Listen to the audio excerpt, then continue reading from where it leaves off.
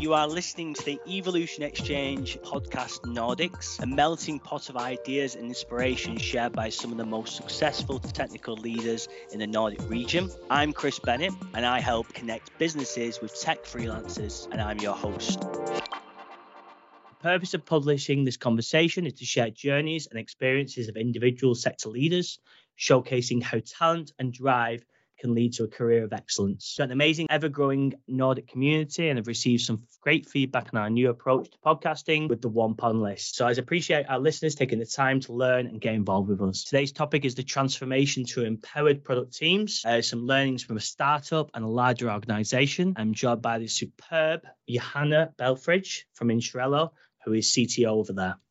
She's previously worked at H&M for 6 years and Avanza Bank for just over 7 years, and there's a real passion for today's subject. Hello, Johanna. How are you doing? Hello, I'm fine, thank you. How are you? I'm very good. It's Monday morning in the UK, and we've definitely entered winter. It's getting colder. Yeah. It's getting. What's it like? Are you over in Stockholm? It's quite warm. Today? Yeah, it's for this time of year around 10 degrees and sunny, so that's nice. Well, you're luckier than us. I actually saw in the news yesterday that in Stockholm you get more sunlight than we do in the UK, which is really saying something considering how the lack of sunlight you get through the winter. Yeah, that's true. Okay, so really glad to have you here. So I suppose for our listeners, for those people who don't know you, can you give us a kind of high level view of your career and just an overview? Yeah, absolutely. So I have a background as a developer. I've been working within tech and product development for 18 years. And as you said, I've been at H&M for 6 years. And my last 7.5 years before coming to Insurello, I was at Avanza, and we did a big transformation, which I'm going to talk more about. So we had 6 development teams when I started and 28 teams when I ended this spring.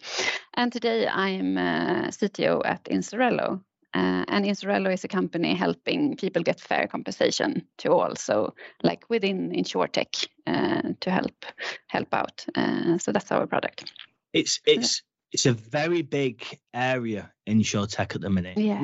What do you think has kind of caused the kind of rise in this area? Because I think it's the same as in the banking industry earlier on, that you need to do that shift to be a lot more customer centric and helping the customers to get the compensation that they are entitled to and make it a lot more easier. So I think that's why. It's a big change there. It sounds like you're having a fantastic impact, and we'll make sure at the end of this the podcast we figure out how people should get in touch if they're interested in joining you on that journey. So I suppose before getting into the minutiae of this, why do you think this is your passion? To help, and really we're going to talk about how to help teams to get empowered. I think it's both to in the end, the aim of that is to help the customers to get the best products or service that you have, and to be able to do that you need to have great teams that have the ability to accomplish that. And I've seen the changes from where you work more with feature teams than compares to empowered teams, and what a change that does when you have your own mission and really feel responsible for what you're doing and are able to do that. So, and my passion is to help people grow and to get the good stuff for our customers, and that combined with technology is really interesting to work with. So you've got a real true belief that you can do both thinking about the customer and thinking about an individual's career, and you can do that in parallel to achieve the same goal. Absolutely, and I think that will be a requisite to get the best things for your customers, is that you care about your employers and how the team works, and then you will get good results out of that as well for the customers. Okay, let's get into it then. Right. Yes. So when we're thinking about this, what are the important steps that we need to think about? Yeah, so I think if you're standing and you're going to do a transformation to empower teams, and then of course, what is empower teams? For me, a product empowered product team is a team that has a clear mission of what their responsibility is. They have the competences within that mission, within the team, to be able to execute on that mission. And also, a big difference if talking about feature teams. So like empower product teams, get a problem to solve instead of getting features to build. They are partner with business to serve the customers instead of serving the business, which is a big difference, and also are accountable for the result and are measured by the outcome, not by feature output. So that's also a big difference. So like one of the first steps would be to talk about why do you want to do the change? Why do you want to do transformation to getting more empowered teams? And in the end, that's of course to get more results for our customers. So what I would like start is to involve everybody that you're going to do a change, and also include them in workshops, because when you do a change, if you have like more feature teams before, often that comes of having teams that might not be cross-functional and they are more of a component teams, and you want to change to have cross-functional teams that have that. You need to do workshops and find out, okay, what teams are we going to have? And then I think it's a good to be able to find what teams you want. It's good to include people and have workshops like what are our, like should we have customer journey teams? Should we have product teams? Or do we need platform teams? What kind of teams do we need? So include them in these workshops. So that's one thing. And then when you decide on, okay, this is the company bets we're going to do. This is the product teams that we need. Then I think the best thing when you're going to actually start the teams, that you do it by self-selection, which is, have you heard about self-selection before? What that is?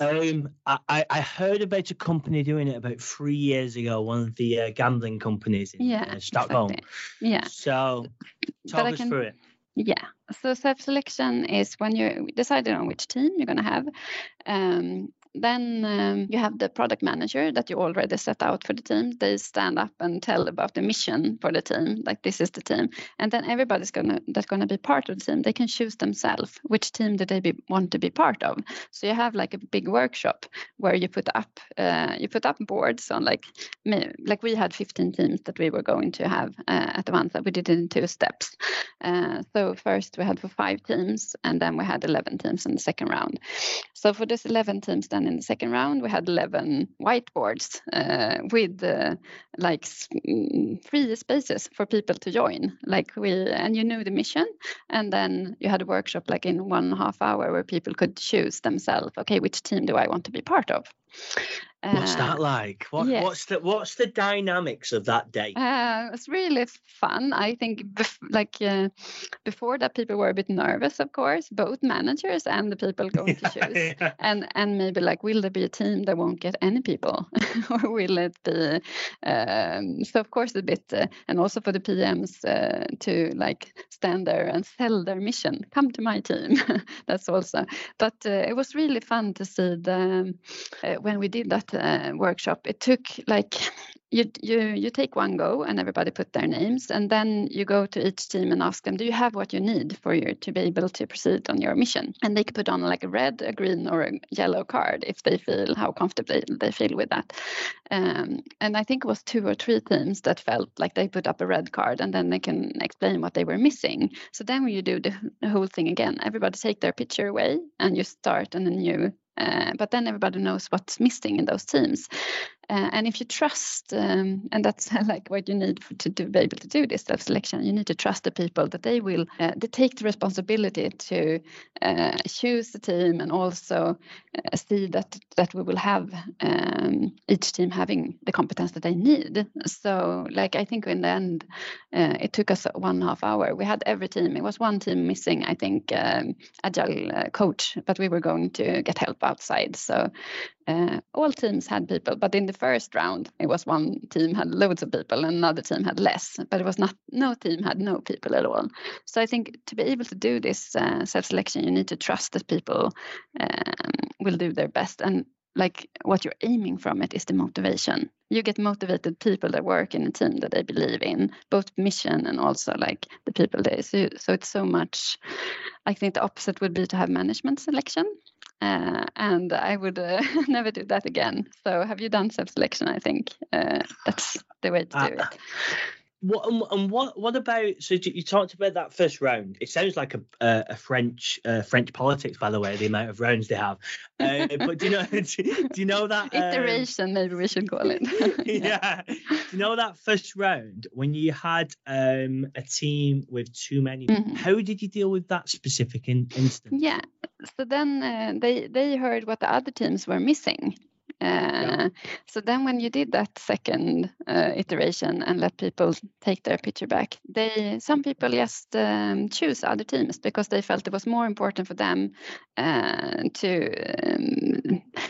they maybe probably some of them, we spoke to them afterwards, also felt that this was maybe the first choice, but it was just as well to do the second choice. So we checked with everybody afterwards, do you feel comfortable with where you ended up in the end, with which team you were in? So it settled itself out when we did that second iteration. And do you know, when you think about it, this is really interesting, really interesting for companies, because there's a lot of fear around this. So I imagine there's a lot of people listening now that are thinking, would this work? Just step back a little. How did the management team, it was at Avanza, wasn't it? Yes. Yeah. How did the management team plan this event? And like, what were the causes of, right, we're going to do this now? We're going to make, because this is quite radical. Yeah, we have heard about it. So we were going to make it such a big change because we were going to create all the new teams out of. So then we felt that this is a great opportunity to try this out. But of course, we were a transformation group talking like managers together, and some were more doubtful than others. But we talked about it, and it's also like a book. Very like thin book that we read, all of us, that is about self-selection. I can I don't remember what it's called now, but I think we will make sure we put it in the perfect the body. Great. So and then we also needed, so when we had decided to let's go for this, let's try it out, of course that's something you need to then trust the process, but then also have one-on-ones with everybody that were going to take part of it. So also they felt comfortable with doing this process, any concerns, anything in before. And also we set a few like game, or what should you say, like when you get into that workshop, like what you should think about, like which team would you like to work mostly in, which team do you think that your competence will benefit, like in the team, and so on. So trying to make those rules. But yeah, I think after like one or two discussions, we were all convinced that we wanted to try this out, and I'm happy we did. And now I've heard many companies have tried it, and like before us as well. But yeah. Well, I was thinking, Johanna, think about the topic and think of our listeners today. Some of those listeners might be outside of Sweden or outside the Nordics and don't know about Avanza, but you consider that as a larger organisation, Johanna, wouldn't you? Yeah, or like mid-large. It's mid-large. Today I think it's around 600 people. Yeah, it's the size of the T-shirt for me that if people want to buy me a Christmas present. Yeah. So if we think about them, let's say they're a mid-large organisation. How do you think this would be in a startup, this kind of stuff? Yeah, I think exactly, because today we have a few teams. I think in a startup you need to, like in the beginning in a startup, you most of the time have one big team. You don't have that many teams, like everybody does everything. So, and then when you're starting, like continuing to grow, then you're trying to figure out, okay, how should we divide ourselves to work more effectively? And then maybe have a few teams. But then then you can try the same thing, to have like a self-selection with 2 or 3 teams, just to find the missions for them and do this self-selection, even if it's and I think something that people would be worried about is like, will all the senior developers, for example, end up in one team, or will we like it could be also like a manager that you worked with the team dynamics a lot and have like a mix of people being great communicators, being challengers, being like collaborator and all that in one team, and then like, okay, should I just let this go now? But when I've seen the result, and this is applied to both the startup, I think, and a large organization, that you can do it. People take the responsibility to have like a divide how they're working, and you can work with the team afterwards as well when you like will probably employ more people. If you feel that one team have maybe missing a challenger in the team, then you can add that later on. But the benefit you get from trusting the process and trusting the people to choose, and also like the motivation they get when they're starting to work with a mission, is worth it. One of the things, I'm sure loads of people will be listening, and it seems like a really easy thing to pick at this, doesn't it? Yeah, because there's so many potential challenges. But one of the things that we get from taking job descriptions from customers is that we get a lot of, listen, as long as they're okay with the tech, yeah, I'm looking for this type of person. And we say, why? And they say, well, my aim is diversity of thought.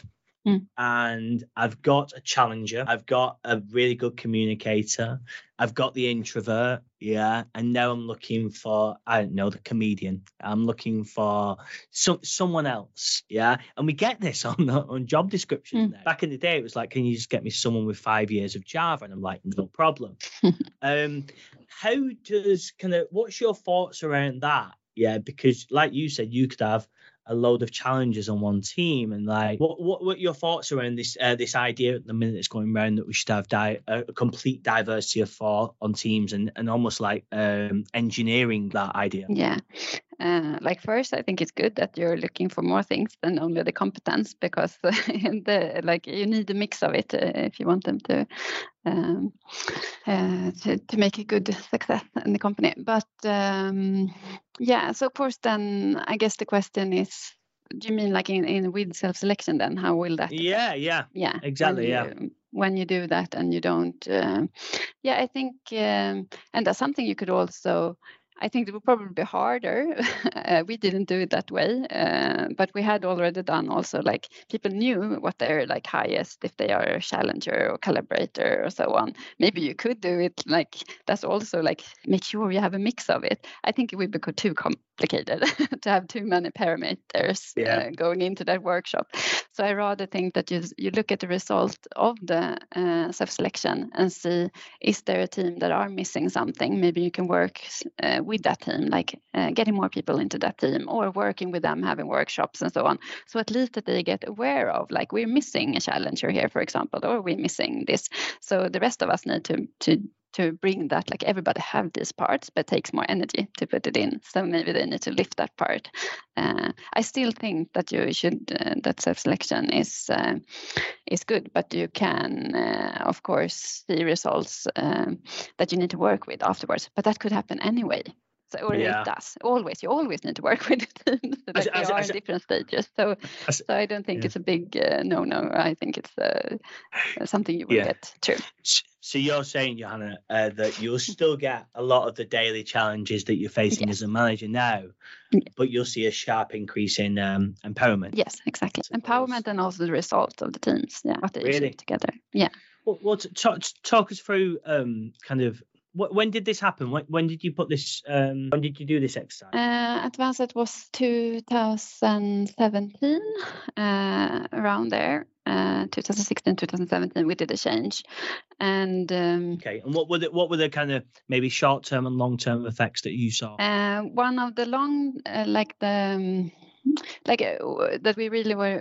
we found out from the teams afterwards was that they feel more like a small startup in each team after doing this. Like they have their clear mission, and they have the ability to make the decisions within the team, which was both so much more fun. We saw like the EMPS going up from I think was nearly 80 or something when we measured it from like 30, which is still high, but it's a big difference. And also like the result of our customers were so much higher, because you don't have as much dependencies between different teams when you have separate missions where you look through also. So that also made the teams more effective. And something also to then is important to think about when doing this transformation is that it will affect the full company. It's not only the product teams or like tech that will be affected. It will also be all the stakeholders, that they need to also learn how do you work with the product team? It's not to just send in requests all the time. It's more they want you to tell about your needs as a stakeholder instead of just sending in, because then you're going back to feature teams. So that's also something you need to look into. But so that was some of the results, so much more motivation in the team, the result of what the team were doing, and also the collaboration with the stakeholders after this was better, because it was easy for them to know which team to talk to, because it's clear what their mission was. But did you get, because I imagine a lot of these stakeholders were dealing with different people, and I assume, correct me if I'm wrong, that there's a much greater need for a level of understanding of why that feature's coming in, a feature request, because someone is so essentially attached to the business problem. And so there's probably a lot more conversations. Was that kind of one of the short-term effects? And also before you need to the stakeholders also, it was easier for them to know which team to work closer to. They could also then attend the dailies and listen in, so they're closer to that team. So you find obstacles earlier, but then.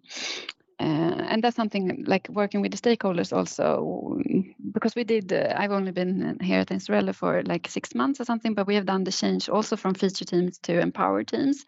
And that's something that we need to work with the stakeholders also a lot to help them to understand how do you work with the empowered teams in an easier way.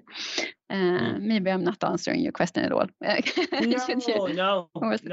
I mean, in short, we're talking about long-term and short-term differences with the changeover. And how's it gone then in Insurella? So have you even thought about the self-selection? Is this something that you want to do again, or is it not? I would do. Yes, I would do again. Now we looked over the teams and we did kind of a smaller self-selection. The teams were kind of already divided. We had 3 teams and now we have 2 teams. So then we need to decide how they would look like. If we would totally redo it, I would do self-selection again. So if your question was how, because now we have seen a big change, also having design in the team, having cross-functional team and how they can work in the team, and also how close the collaboration between stakeholders and the teams are so much closer than it was before, because they understand each other better also. So that's also part of it. When talking more about how you work, you get closer to each other and also see what's hard and not.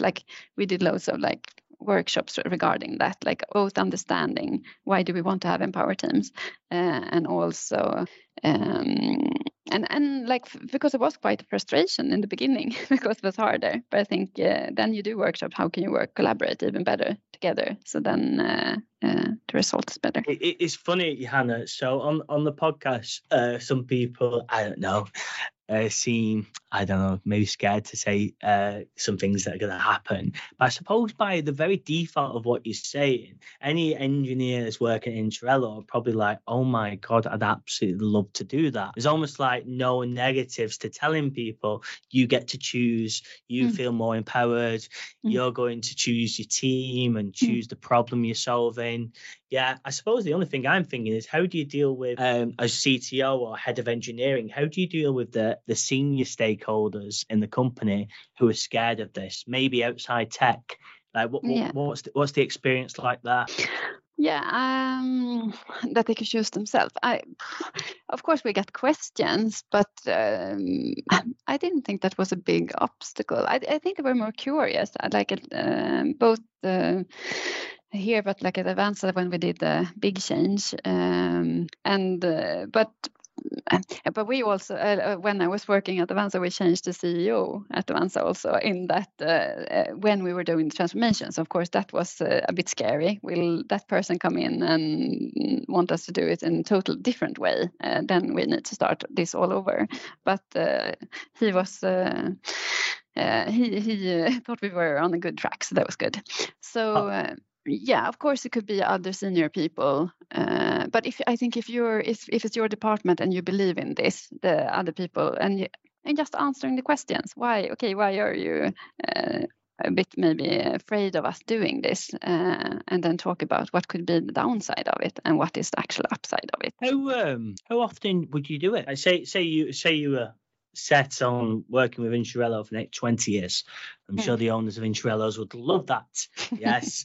But how often do you do it? Would you think about doing this process? Because my question was going to go to recruitment, you see, of this could really benefit recruitment. But obviously those recruitees, would they get that option? Yeah. So it's kind of twofold, this question. Yeah. How often do you do it, and how does it affect the people coming into those teams? Yeah, so both after, if you've done self-selection once, I think that then you always want the people that's starting in the team. That's a promise that you give to everybody, that they could also change team in between if they feel they want to move teams. So that's something we saw a lot. But of course, maybe not always you can do that at once. But if some person feel that they aim to go to a different team, that's possible. I think you asked how often you do self-selection. I think it's very common that when you're scaling, you end up scaling in a way that you divide the teams by system components instead of in a technical way. It's very easy. You have a cross-functional team from the beginning. When you divide several teams into new teams, it's so easy to look at the technical system components, how from system perspective, how is the best way to divide the teams, and then you're going to end up with so much.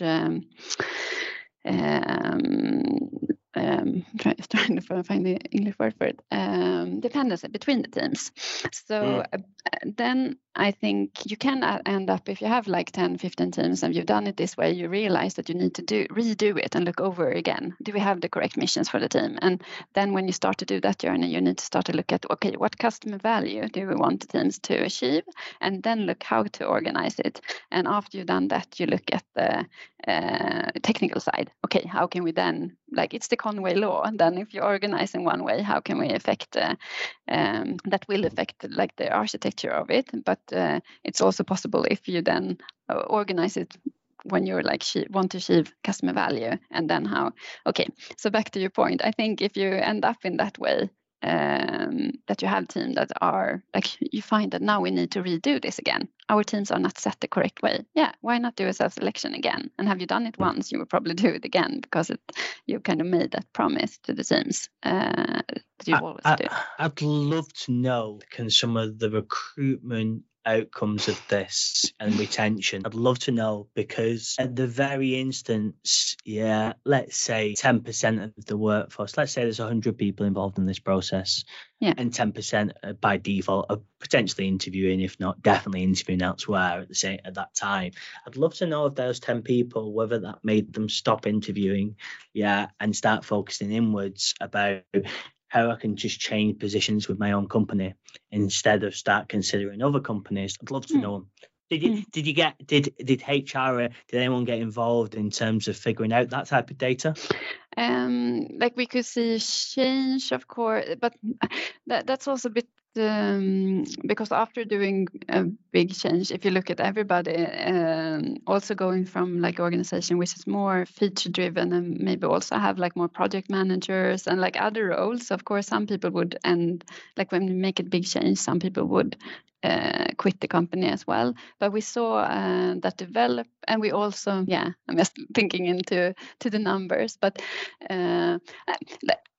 I think for many it was a bit new opportunity to join a new team and also learn more technical skills within a new team maybe. So they probably stayed. But I would be surprised if I think many people would feel that they get a new opportunity at their company to find the best role for them. And if you were a tech company listening to this, which I assume you all are, if not, welcome. Then you see some frightening studies over in the West Coast America where people leave, software engineers leave after 18 months. I'll look to switch. I think those figures are about 23 months in Sweden, and probably similar across the Nordics.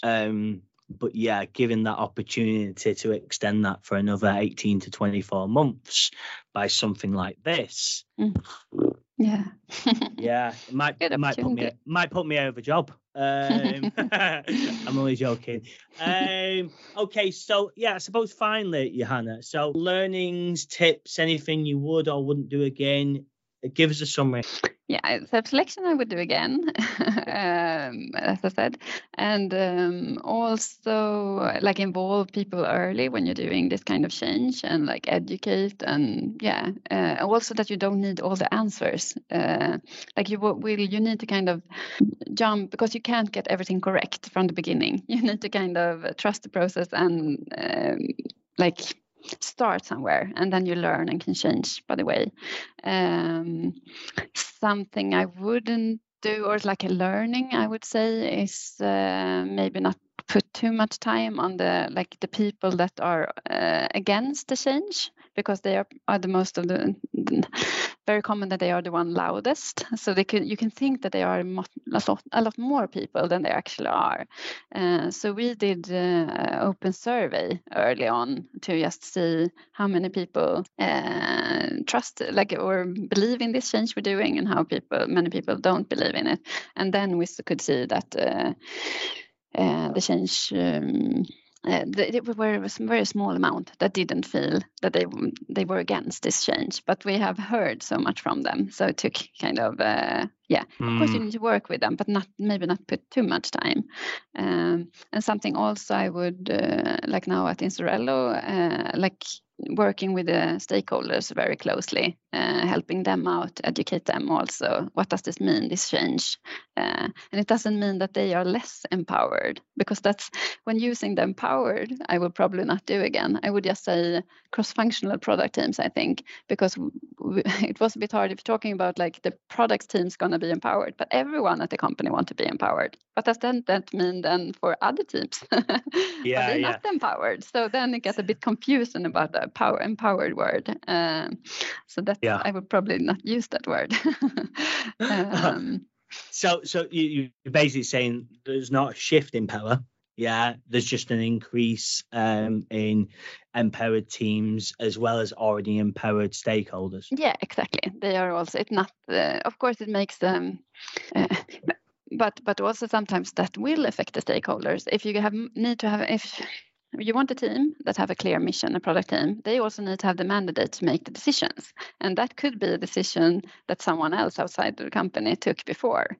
So that is a change for some stakeholders also when you're doing this, but not maybe here it wasn't really that at Israel it was more like the wording about empowerment, that everyone, like every team want to be empowered.